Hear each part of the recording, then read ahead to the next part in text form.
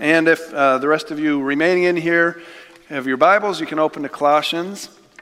Or if you have your phone apps, you can open to Colossians. And if you don't have anything, then I encourage you to bring your Bible or phone apps next week. But you can see most of the verses up here. All right, Galatians, Ephesians, Philippians, Colossians, after Romans and Acts. As you can tell by the front of your bulletin cover, we're going to talk about some theological terms that probably are familiar with you. We are justified, sanctified, and we will be glorified. So that's kind of the outline this morning. I'll begin with a story about Margaret Thatcher. Have you heard her name before? She was a prime minister of the United Kingdom, and when she was serving, she went to resident nursing homes and in different places like that to visit people. And one woman who was in the nursing home didn't seem to recognize her, and so Margaret Thatcher asked her, "Do you know who I am?" To which she responded, "No, but if you ask the nurse, she usually knows." And sometimes we forget who we are in Christ.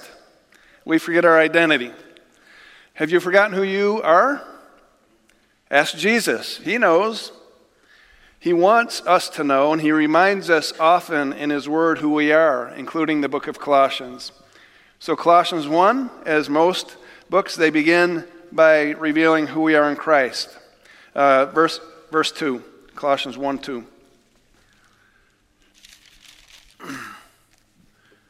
To God's holy people in Colossae, the faithful brothers and sisters in Christ. Skip down to verse 9. For this reason, since the day we heard about you, we have not stopped praying for you. We continually ask God to fill you with the knowledge of his will through all the wisdom and understanding that the Spirit gives. It's Paul's prayer that we be filled with the spirit of wisdom and knowledge, in part who we are in Christ. And who are we? We are God's holy people. Another word that's used in the Greek for holy people, the same word is saints. Paul would address people as saints or holy people in the beginning of his letters. We're chosen, we're forgiven, we're loved. That's how Paul would begin his letters all the time before he would launch into how we should live, like in chapters 3, or in Romans' case, chapter 12 and following. Therefore, as God's chosen people, holy and dearly loved, present your bodies as, and so oftentimes we jump to the later chapters in Scripture when we're memorizing verses or telling others about our faith because we're practical people. This is where the rubber meets the road. This is how we should live. And so we get in a bunch of do's and don'ts rather than remember who we are first in Christ. We get bogged down. And so like in Colossians 3, jump ahead to that. Put to death, therefore, whatever belongs to your earthly nature, sexual immorality, impurity, lust, evil desires, and greed, which is idolatry. If we ignore who we are in Christ and jump to the ahead to how we should live, then we'll either become legalistic and we'll become very proud. Look at how great I'm doing. Oh, look at me. Or we'll become discouraged and live in despair. Man, I'm such a mess up compared to others. When our identity is based on what we do rather than who we are. So Paul wrote Colossians to remind us that we are complete in Christ and to counteract the false teachings that they were hearing, namely from these Gnostics who are saying, you got to do this, this, and this, and this, and then you'll be complete. Then you'll have a relationship with the living God. You have to discipline your body. You have to worship on certain days. You have to eat these types of foods. And Paul says that's bunk.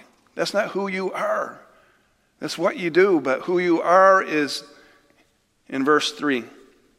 We always thank God, the Father of our Lord Jesus Christ. We belong to the Lord Jesus Christ. Verse 4, because we've heard of your faith in Christ Jesus and of your love that you have for all of God's people.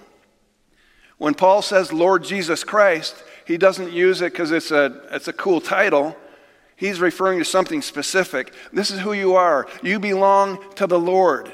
He is our Lord. He is the supreme God who rules over creation, over the church, and over your life. That's who He is. You belong to Him. He's your Lord. He is Christ. He's not just an impersonal emanation or some sort of spiritual force that comes and emanates onto us. This Christ. Rather, He is the Messiah. He's the one who became a man. He is the exact imprint of the living God, this Jesus Christ, as your Messiah who came to save you. Verse 4, we've heard of your faith in Christ Jesus. Verse 5, the faith and love that spring from the hope stored up in you in heaven, about which you've already heard in the true message of the gospel that has come to you. What's this true message of the gospel that come to them? And what does it involve? Well, it involves, on the front of your bulletin, the rest of the message. You're justified, you're sanctified, and you will be glorified. So that's the outline. First, we are justified. We're freed from the penalty of sin and death. Secondly, we're sanctified, being freed from the power of sin and bondage. And one day we'll be glorified, we'll be freed from the presence of sin and decay. So we're justified, freed from the penalty of sin. Verse 12. God the Father has qualified you to share in His inheritance of His holy people in the kingdom of light. Paul's saying God is the one who qualifies us for our inheritance. Nothing we can do by way of works will qualify us to receive this inheritance, like eating right or disciplining our body, as was promised by the false teachers. If you've ever inherited something, it usually has come from a family member who loved you or because you belong to the family. Not because you earned it or deserved it, and I'm going to pass on my inheritance to this worthy person. It usually comes as a gift. And in the same way, our inheritance from God has come to us as a gift. We respond with thankful hearts. It comes from a gift from the gospel. The life of Christ, His death, and His resurrection. Verse 13, for He has rescued us from the dominion of darkness. So in our justification, we've been rescued. Wallace Chappell tells a story about this woman named Elizabeth who went away to university, and she studied religion class at the university. And she came back home on the Christmas break, and she told her pastor, I'm not interested in a God who saves me. I'm more attracted in a God who identifies with me. To which the wise pastor responded, Elizabeth, if you got trapped in a 12th story in a fire in a hotel, in elevators and the stairwells were blocked because of the fire. And when the firefighters come and they extend those ladders up to the window and they bravely climb at their own risk to reach out their hands, are you interested in a firefighter who identifies with you or one who rescues you? Point taken. We have a Savior who didn't simply come to identify with us. I want to be like Jesus. Rather, He came to rescue us in our helplessness. He came to save us. Verse 13, for He has rescued us from the dominion of darkness. Before we came to Jesus, we were blind to the truth. We walked in darkness. The things of the Spirit, as Paul said in Corinthians, were foolishness to us. If they weren't foolish, they were irrelevant. They were meaningless to us. We didn't hunger for these things. They could have been offensive to us. They were old-fashioned and boring. We wander under the dark power of Satan's deception. And I remember when my brother came home from Sweden when he studied through North Park University overseas, he came back and he was a changed person. He was over the top, on fire for Christ. But I went with him to a school dance with some other mutual friends for young adults in the community. And when we were there, I was checking out all the girls from all the schools, and my friends were too. And here my brother was talking to someone in the corner, sitting in a chair. And the closer I got, the more I discovered that he was sharing his faith in Jesus to this person. And I thought to myself, Jim, would you quit already? This is quite embarrassing. We're here to dance and meet people. We're not here to reserve what you're doing for Sunday mornings. And I thought he was a fool.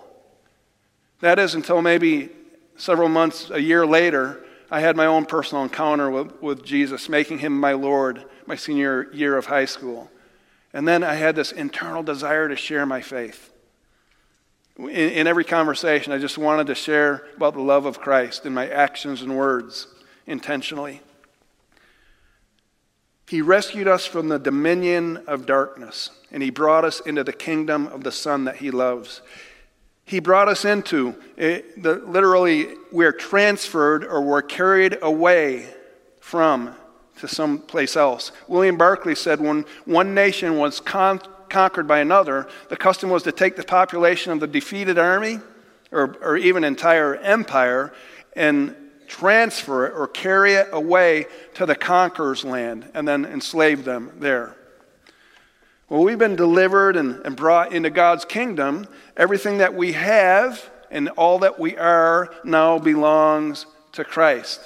We're transferred and carried away from Satan's domain into God's domain in the kingdom of the Son that he loves. In verse 14, in whom we have redemption and forgiveness. Redemption, we know what that means, right? Being released from the legal consequence and purchased by a ransom price. So the consequence for our sin was death, is death, eternal separation. That's the consequence, but we've been ransomed from that. We've been purchased at a ransom price by Jesus' blood, his death on the cross. And so that's what it means to be reconciled, or redeemed, And then we've been forgiven. The word forgiveness is the sending away for good. Our sin is cast away as the east is from the west and forgotten. And the barrier that separated us from God has been removed forever. We've been forgiven in the past, in the present, and in the future. Sometimes we think, wait a minute, I haven't been forgiven in the present. I just sinned. Well, we confess, but we stand forgiven before God. But we need to confess our sin so that we get right with God. Our fellowship is broken when we sin, but our relationship is never broken with God because we stand forgiven, past, present, and future. If Lynn and I get in an argument, we may have broken fellowship for a few hours and just go our separate ways and not want to talk to each other.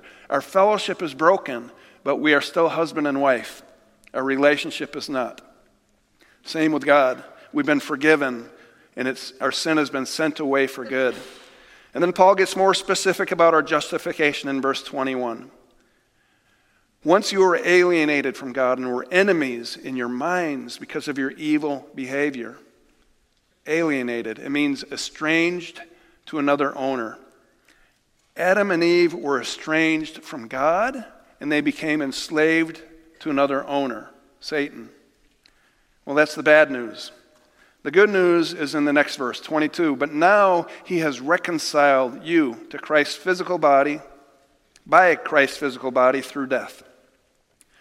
Here's another big term, reconciled. Simply means to be restored into friendship, restored into relationship. We've been reconciled. We used to be friends. Our friendship was broken somehow. And it was damaged, and therefore we need to be reconciled, brought back together, and restored into relationship. And through Christ's death, we were reconciled.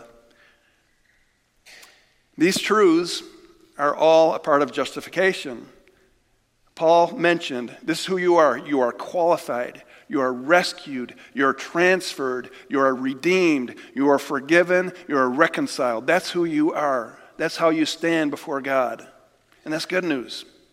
We've been justified. But we're not simply justified. That's only half of the equation, really a third. That's only part of the equation.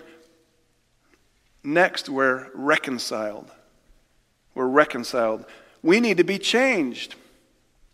If some governor or if the president of the United States were to say, we're going to have a day of pardon today, and forgiveness. We're going to open all the prison doors and let all the prisoners out for good.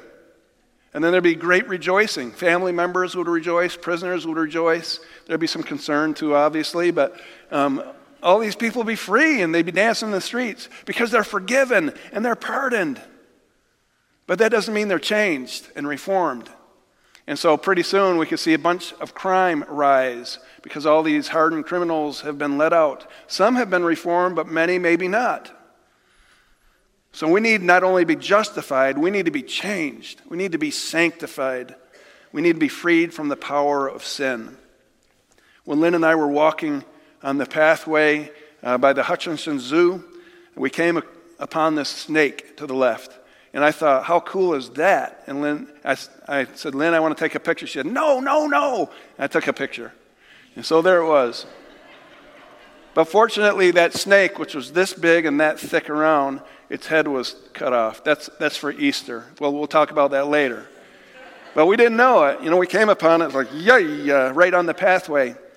Well, snakes are interesting things because snakes will oftentimes in their lifetime shed their snake skin and then produce brand new snake skin and slither around. They do this several times, I understand. And once they put on a new clothes of snake skin, guess what? They're still a snake. They don't change. A snake is always a snake. But when we're sanctified, when we come to Christ, we actually change.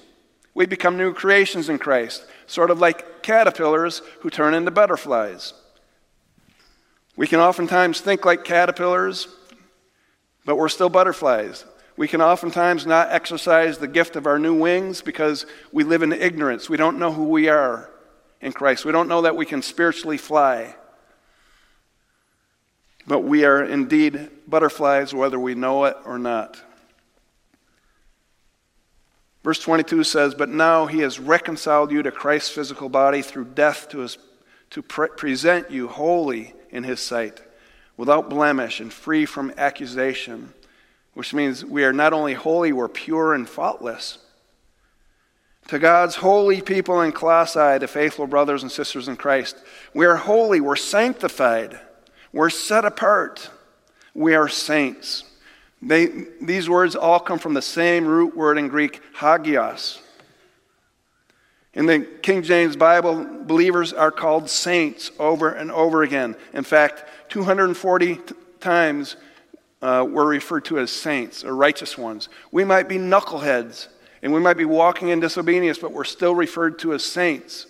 We are not sinners saved by grace. We used to be sinners. Now we are saints who sometimes sin and need to be forgiven. And so we need to see ourselves as who we are.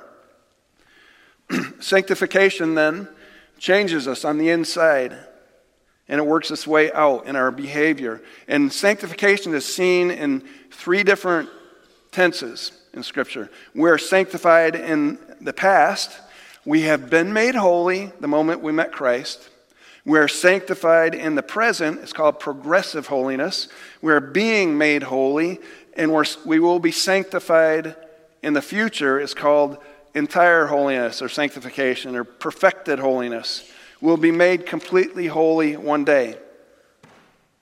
So sanctification has 3 subpoints here. We're in the past made holy, positional sanctification. We stand before God as saints, as righteous ones, as royalty because of Christ. In verse 22, that's why he said, I'm going to present you as holy in his sight. You've been reconciled. In verse 2, to God's holy people, to his saints in Colossae, faithful brothers and sisters in Christ. We stand holy. And I've used this illustration 100 times before, but I've got this penny in my pocket, and it's tarnished. One of them is tarnished. That's a shiny one. I'm missing the tarnished one. Anyway, we have this tarnished penny in here, in our pocket. And when I hold it in my hands, I go up to someone and say, hey, what do you think? What do you think? And they'll put up their fist, what do you think of this? What do you see? And they'll say, well, I see your fist, dude. No. What's in my fist? I don't know what's in your fist. I see your fist. That's all I see. We are tarnished. We are scratched. We are old, whatever. Penny inside. We are in Christ. We're in Christ. When God looks at us, he sees Christ covering us. We are clothed with the righteousness of Christ. And that's how we stand positionally before God. always, because Christ always covers us. He not only lives within us, we are in Christ as well. And then secondly, present holiness. We are becoming holy. It's progressive sanctification. If you continue in your faith, established and firm, and do not move from the hope held out in the gospel. If you continue, it suggests progression. It suggests cooperation with Christ. Lloyd John Ogilvie, pastor, wrote, "We can't do it without God, and God won't do it without us." It's a partnership. In our backyard, Lynn and I have 2 apple trees and have to pick up hundreds and hundreds and hundreds of apples that fall to the ground. But some years ago, the apples were growing, and there were plethora, and some neighborhood kids ran in their backyard, and they started picking a bunch of apples and started throwing them at each other. They're having apple war fights using our apples, and Lynn had to stop them, right? Which is all right, that's what kids do. But they were small and they were green. If you were to ever see a small green apple growing on your tree, you'd say, "Is that an apple or not?" Well, it is an apple. In fact, it's a perfect apple. It's a complete apple, even though it's not mature yet. When we come to Christ, He completes us, even though we're not mature yet. In order for an apple to become mature, it must abide in the branch and continue to grow. If we are to grow to maturity, we must abide in Christ. We must be people of God's Word. We must worship Him. We must be obedient to Him. And when we do these things, then we'll continue to grow. It's called progressive holiness or sanctification. But we must cooperate with Him. That's why it says, if you continue. Well, does it mean that if we do not continue to cooperate, does it mean we'll lose our salvation? And the answer is no, we won't. We'll just remain immature all of our lives as believers in Christ. Sort of like this missile right here. When military sends up missiles like this, or the government, then they type in the computer as to where they're sending it, the location where it should be sent. But sometimes storms come, or the atmospheric pressure takes the missile and it knocks it off course a little bit. And when it's going a long distance, if it's knocked off course a little bit, then it's sort of like our golf balls. They start out right and they go take a turn for the worse, right? But unlike golf balls, missiles have homing mechanisms within them. And so if they're knocked off course like this, the homing mechanism will get it back on course, always. They're designed that way. We have a homing device in us. He is called the Holy Spirit of God. When we get off course, the Holy Spirit convicts us, draws us back. He might discipline us, draws us back because His intent by His Spirit is to create maturity in us. But again, the more we resist, the more immature we'll be. The more we surrender to His control, the more we will mature in Christ. John Newton paraphrased it this way: "I am not the man I should be. I am not the man I could be, but I'm not the man I used to be or once was. And by the grace of God, I'm not the man I one day will be." We're sanctified. Doesn't mean we're sinless, but it means we will sin less the more we mature in Christ. That's who we are. And then finally, and this is a short point and I'll be done, we're glorified. One day we'll be glorified. We'll be freed from the presence of sin. The Apostle Paul understood his commission and call in life to help people mature. And so in verse 25 he said, "I have become its servant of the church by the commission God gave me to present to you the word of God in its fullness." But what was his end goal in presenting the word of God? We see in verse 28 of chapter 1. He is the one we proclaim, admonishing and teaching everyone with all wisdom, so that we may present everyone fully mature in Christ. Again, full maturity in Christ. And one day we'll be complete in Christ, completely sinless, perfected. And that's called perfect sanctification. or will be glorified. Michelangelo was once asked, how in the world can you take a rock like this and create such a beautiful sculpture just from a lump of old rock? And he replied that he saw the person in the stone and used his chisels to set that person free. And that's what God does with us. He sees the person that he wants us to become, and he starts chiseling away, disciplining us, pulling us in, developing us from the inside out, and we become the person that he longs for us to be. And it's a thing of beauty. Paul says in Philippians that he, God, who began a good work in us, will be faithful to complete it until the day of Christ Jesus. In other words, until the day we are glorified in his presence. Paul understood this, that he needed to cooperate with the Holy Spirit. He needed to partner with the Holy Spirit if he were to see this transpire. And so that's why in verse 29 he said, "For this I toil, struggling with all of his energy, that he powerfully works within me." Was it Paul's energy or was it God's? It was both. I struggle with all his energy. Brother Andrew, Christian martyr, he wasn't martyred, but he suffered deeply. And God never gives a task without the ability to accomplish it. When he calls, he enables. When he appoints, he anoints. He gives us the strength and the ability to become the person that he wants us to be. So, do you know who you are in Christ?